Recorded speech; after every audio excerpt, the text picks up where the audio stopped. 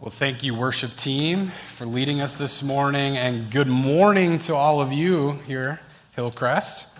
My name is Tyler Schoenrock, and I am one of the pastors around here, and specifically, I get to hang out and be with our students.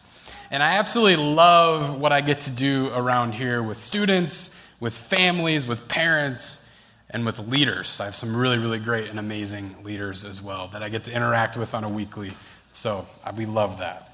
And I am feeling really good, and I am feeling super excited this morning because I am able to share with you all today.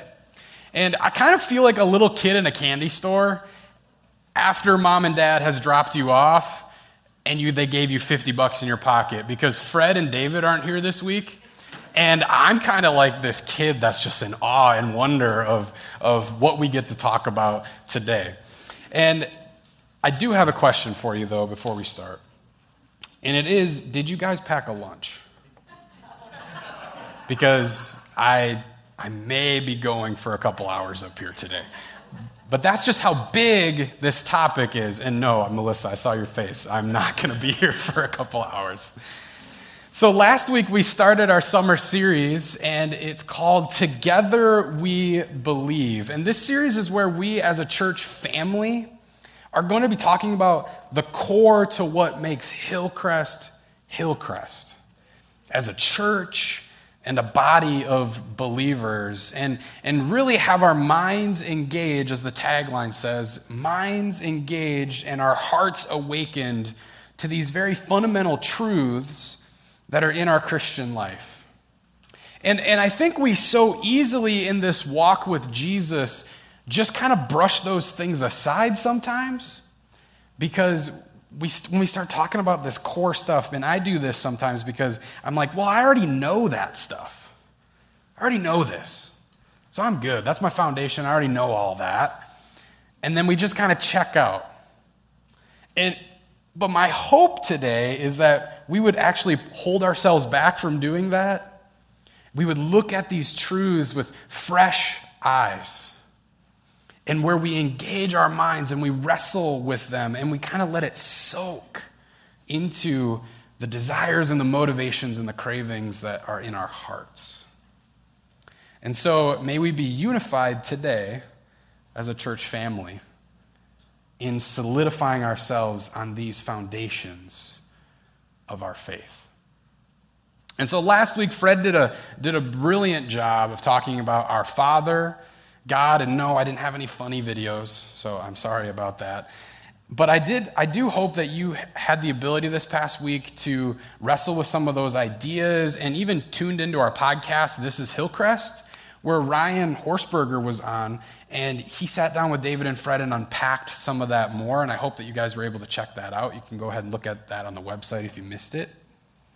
But this morning, the reason that I am so excited, like a kid in a candy store with $50 just ready to get myself just devour this stuff, is because the topic today is the book we read, the Bible. And I want every single one of you to say duh, because every week we come here and we preach and talk about the Word of God. But today we're going to be looking into His Word, about His Word. And the question that I want us to really start our time with today really penetrates deeply into the importance of the Bible and Scripture in our life, and it's this: how do we know who God is and what He is like? So before we dive into that question, I would love for us to pray together. So let's pray. God, you are so good to us. We love you because of your sovereign power. You're always in control. You're right alongside of us.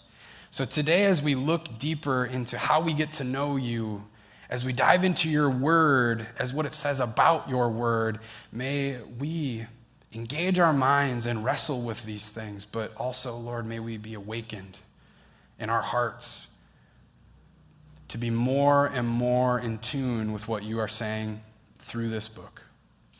God, we love you. In your name we pray. Amen. So how do we know who God is and what He is like? And to answer this question, I think we should look at maybe a more tangible example from my own life. And that is my relationship with my lovely, amazing wife who is just sneaking into service now. And this is a picture of Amanda and I. This is actually our first picture together that we ever took while we were dating, our first month.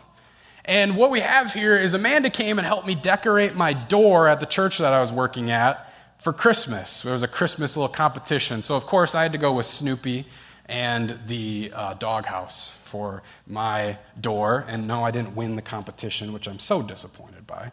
But it was a wonderful way for us to continue and start our relationship knowing each other. And so I had this desire to continue to get to know her in that early part of our dating relationship. And I had this want to be in more deeper of relationship and get to know her more and more. But I am a guy, so how do I do that? Right? Like, how in the world do I even make that happen? Because I fumble with my words, and she made me really nervous. And how do I know who she is and what she is like? We spend time together. We communicate with each other. We actually engage our minds in conversation, in asking of deeper questions of each other's life and listening to each other's experiences and perspectives. And to this day, even in our marriage, that continues to be true. And similarly, in our relationship with God, we don't just start off our relationship with Him diving deep and into who He is and what He is like, and then just kind of never learning more. Instead, we actually dive deeper and see that we continue to learn more and more in this process with Him. And where is it that we learn more about who He is? It's this book, the Bible. It is 66 books in length. It's 39 in the Old Testament and 27 in the New. And it's 66 books of God revealing Himself to us throughout mankind's history. It's through stories and poems and covenants and instructions and promises. This book is the tool God has chosen to reveal His nature and His character and His identity to us as His people. So we're going to be talking about this book.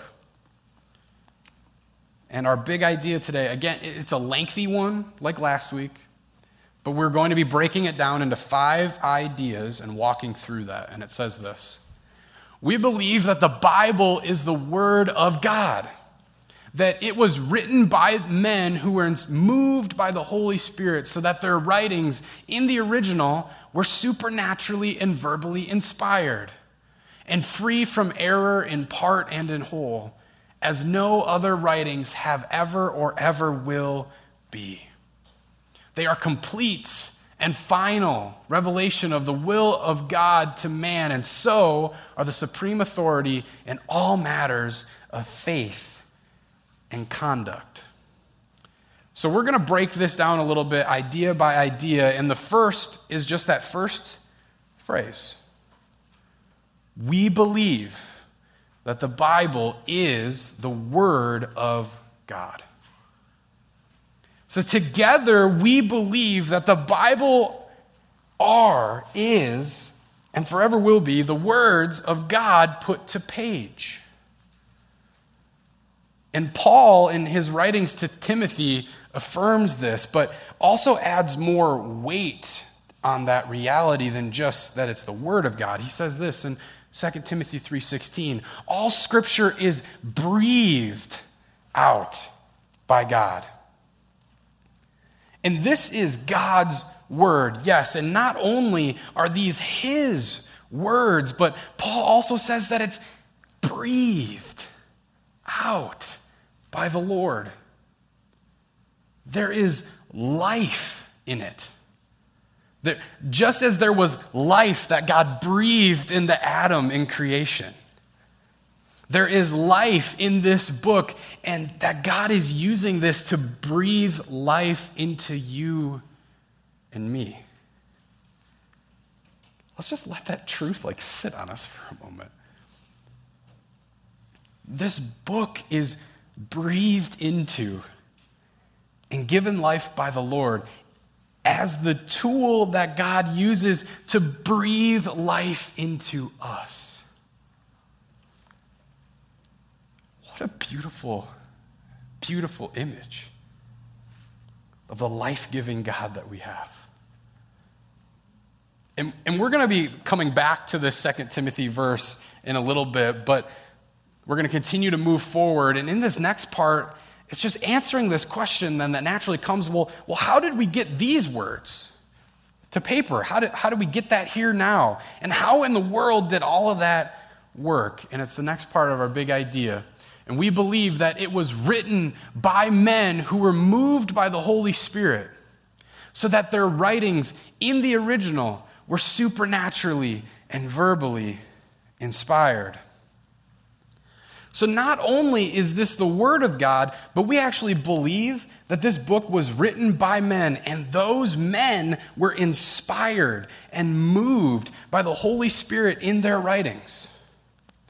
Peter echoes this actually in 2 Peter 1, in verses 19 to 21, and he says this. He says, "And we have the prophetic word more fully confirmed, to which you will do well to pay attention, as to a lamp shining in a dark place, until the day dawns and the morning star rises in your hearts, knowing this, first of all, that no prophecy of Scripture comes from someone's own interpretation. For no prophecy was ever produced by the will of man, but men spoke from God as they were carried along by the Holy Spirit." So the Lord spoke to these biblical authors. And through these men, we get the word of the Lord that's given to us. It's absolutely fascinating to me how that occurs and how God just designed it that way. But to help us understand this a little more, here's a little graphic that we have seen David use before in our series through 1 Peter, and it starts off with God, the Lord. And through the Holy Spirit, he moved these writers like Peter and John and Paul and Moses and others to put those teachings and these instructions and stories and promises to stone or to scroll. And that is what is called inspiration. So when we say the word is inspired, that's what we mean. And so my brain runs down rabbit trails, so you guys are going to have to continue to just guide with me. But you're okay with that, right? Because you guys listen to David a lot. So you're just here with me. But I'm just like David in that way, so listen. So just ride with me for a second. But the next question that my brain comes to for me is, does that mean that the version or the translations that we read are those inspired words? So what translation then is the one that rules them all? Is it the ESV? What about the KJV? Well, how about the NIV? What about the NIV 1984 versus the NIV 2011? Which one of those is the inspired words? The answer is none. As much as I love the extra spiritual version, the ESV, it is not the inspired word of God. These versions that we read are not inspired. The originals are the original writings. What we read are the translations of the copies of copies of copies of those original inspired words that God brought to Peter. So and we're going to dive more deeply and get more nerdy into that in just a second. So I'm going to just ride with me there too. So through the Holy Spirit, God inspired and moved the biblical authors to write down his actual words. But what happens when we then read these words? When we read the words? Why should I then read it if they're not the inspired words? Because when we read God's word, when we study and read and soak in the rich truth of the Bible, the Holy Spirit is working in our hearts to actually reveal God to us through his word. And this is what is called illumination, where the Holy Spirit actually reveals more and more to us about who God is through this book and through his word. And this is where I think things with Scripture on our side of this spectrum can get a little sideways, because we're sinful human beings. Because we read Scripture and we try so desperately to interpret it from our own point of view. And my own finite point of view, I kind of look at this thing as like, oh, what do I think about this? And in doing so, we kind of miss the entire point of a passage or the message that the biblical authors were sometimes intending for us to read. So it is so important for us when we are reading Scripture that we always try to define something, and that's called author's intent. So to understand more fully the intended message of a chunk of Scripture, we need to actually study what the message was intending to say in context to like who is writing, like Peter or Paul or John or any of the other biblical authors. We kind of have to know those things. Also, we have to say, like, who are they writing to? Who's the audience that they're writing to in that time when the words were inspired to them? And then also, when and where do these things take place, these writings take place in history? So this is so important as we are handling and wrestling through Scripture. When we read and crack open this Bible and we look at it, we have to keep these things in mind. And this is also a concept that we see in the world of communication as well. And I was a communication studies major in college. And this was actually a huge concept that bled over when I was getting into biblical studies as well. And it's about sending and receiving of messages. And so here's an example that I think kind of shows this danger in communication, but I think it can also translate to when we're reading Scripture as well. So my wife and I are having a conversation. So there's my wife, and there is me. And, well, my wife says to me this message of, we need to fix the bed. So this is a true story. It's a true thing that happened. Our bed frame broke one night as we both were like getting into bed to sleep. And of course, whose side of the bed was it that broke? It was me. Okay, it was my side of the bed that broke because I am an absolute Sasquatch of a human being when I flop in and out of bed in the morning. Okay, so that's who I am. And so, did I just break one of the support slats? No, I broke not just two, I broke three. Okay? So we're laying in bed. But Amanda communicated the need to me in that moment. We need to fix the bed. It was a simple request. It's a simple ask in that moment, right? Well, the message that I heard was this: we need to fix the bed sometime. You guys laugh, but I think you know why. Do you guys see the difference in those messages? We should fix the bed. We need to fix the bed sometime. Can you see where maybe we were not quite on the same page in that moment? Well, what was she actually communicating? She said, yeah, I heard it right over here. We should fix the bed as soon as possible.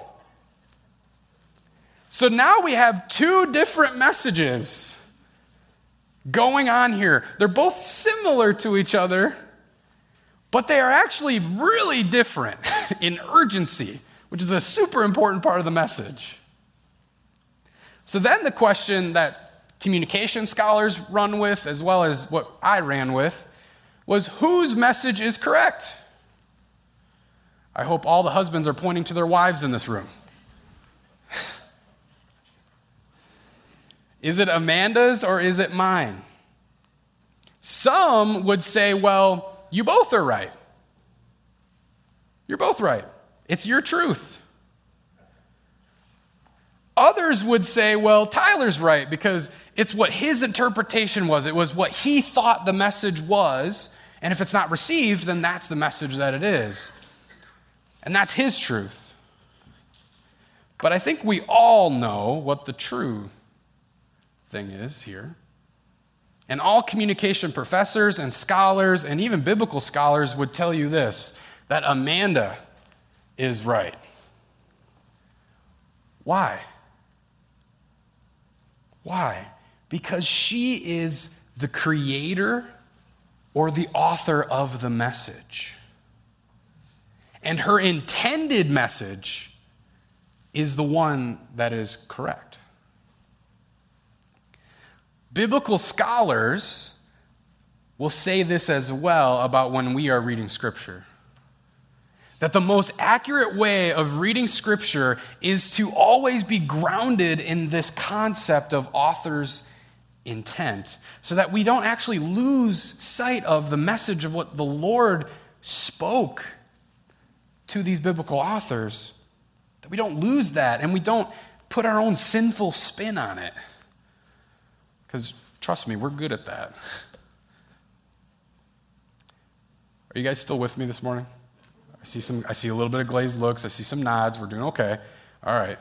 I know that was a little nerdy. I got into my communication background and I was like, oh, yay, I'm so excited. But are you guys even ready to get a little more nerdy?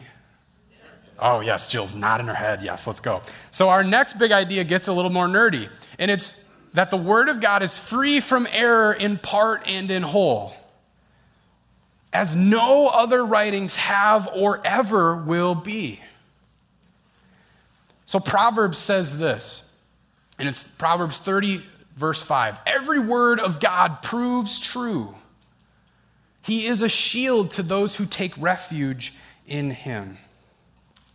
And again, you guys are just running with my brain today. So we're running a marathon, and you guys are running right alongside me, but I don't run physically. I run in my brain.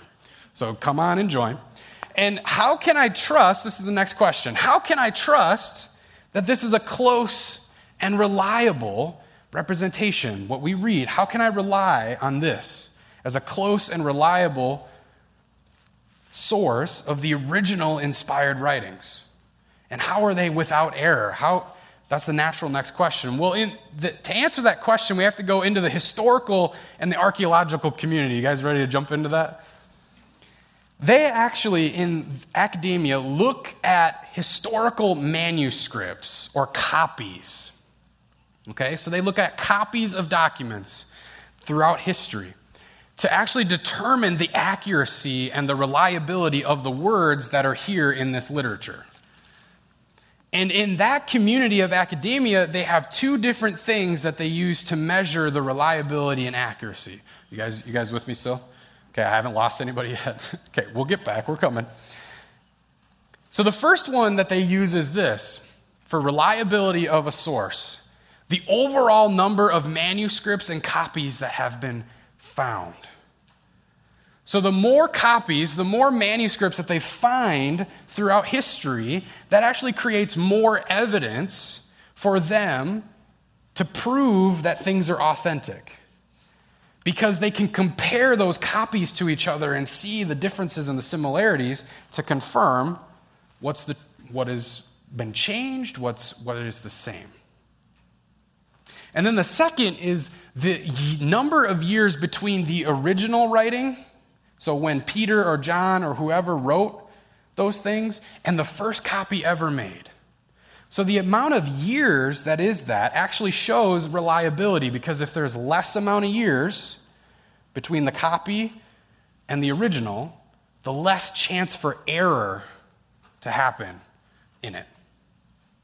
So just keep that in mind. The less amount of years, the more reliable a source is between those copies.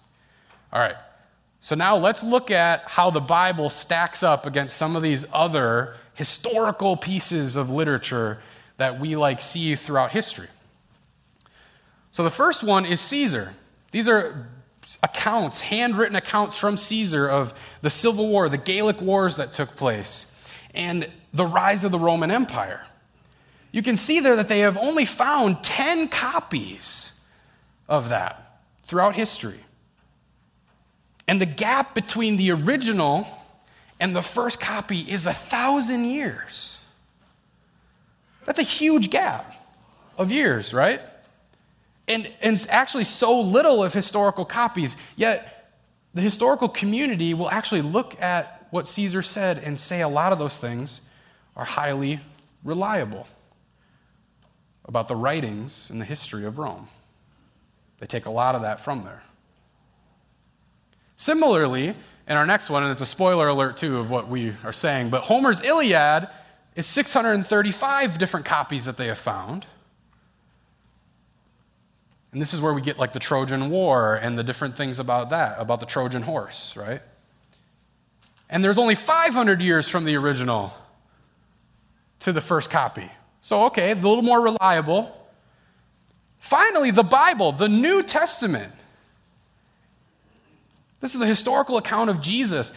There are over 24,000 historical copies that have been found of the New Testament.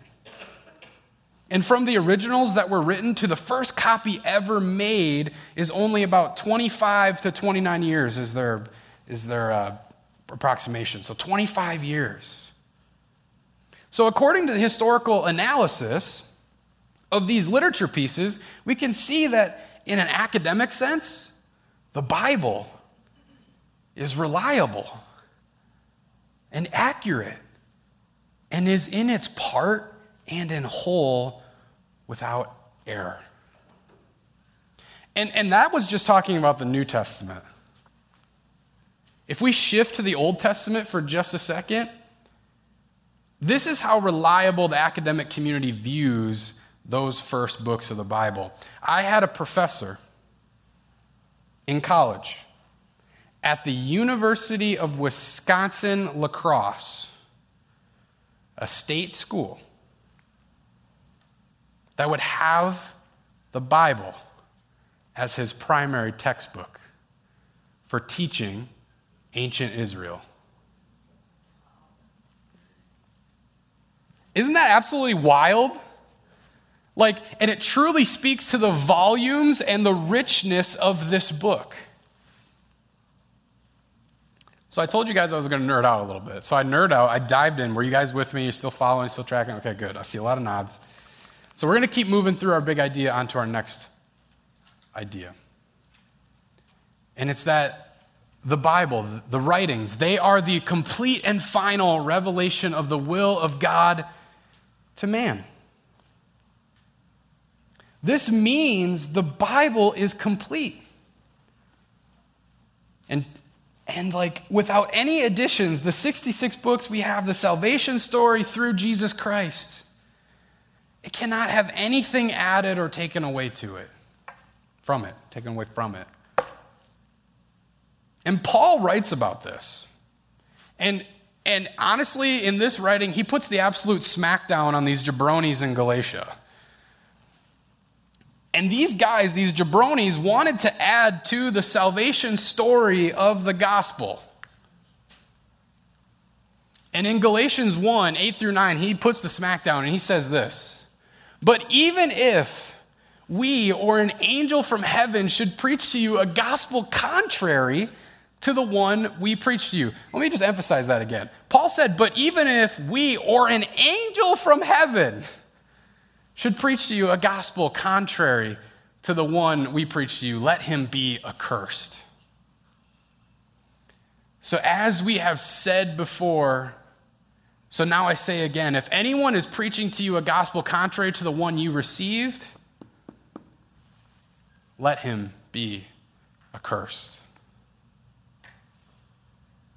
Paul is clear. I jumped ahead there. Paul is clear here. The book that we have is complete. If anybody tries to add to it or they preach something that's contrary to it, let them be accursed. That is powerful stuff coming from Paul, coming from him. We add nothing and we take away nothing from the Scriptures. And then our final idea for today. And after all we have talked about today, the Bible is the Word of God. That we have written, that it was written by men who were inspired by God, that if it was free of error in part and in whole and is reliable in its entirety, that it's complete and cannot be taken away from or added to. After all of that, we see that inevitably this book of God's Word has the supreme authority over our lives as Christ followers. And going back to those 2 Timothy verses, just a bookend today, this is what Paul says again. All Scripture is breathed out by God and profitable for teaching, for reproof, for correction, and for training in righteousness, that the man of God may be complete, equipped for every good work. And I'm going to focus on what he says in verse 17. Because he says that through the Scriptures that those who are people of God will be complete and equipped for every good work. That through the Scriptures, we will not only be a little bit better in our conduct or our faith, but Paul says we will be made complete or made whole. And it is through his word that we can actually experience this fullness of God firsthand and experience life through him and his word. But Paul could have just stopped there, but he didn't. He added another phrase. He says we will be equipped. That the Word of God equips us for everything we will do in this life as a believer. It tells us what to do. It tells us what not to do and to avoid. It gives us promises of who our identity is in Jesus. And it spurs us on to live and love drastically different than the world around us. So we don't fight against what God says in his word. We surrender ourselves under its lordship, its control, because we trust, we obey, and we believe that God's way is so much better for us than what our human nature can even fathom. So as we come to the finish line today of the marathon of Tyler's mind, I have some takeaways for you guys. The first is a challenge this week to just carve out some time for you and Jesus. And in that time, wrestle with these 3 questions. The first, do you believe all it teaches? Do you obey all Scripture requires and commands of us? And then finally, do you trust all of Scripture's promises that he says about us and about him? Not only are we supposed to engage our minds in this stuff, though, and gain more and more knowledge about Scripture and what Scripture says, but how is your heart towards God's Word? Are you desiring to get to know the God of the universe through this book? And what is preventing you from doing so?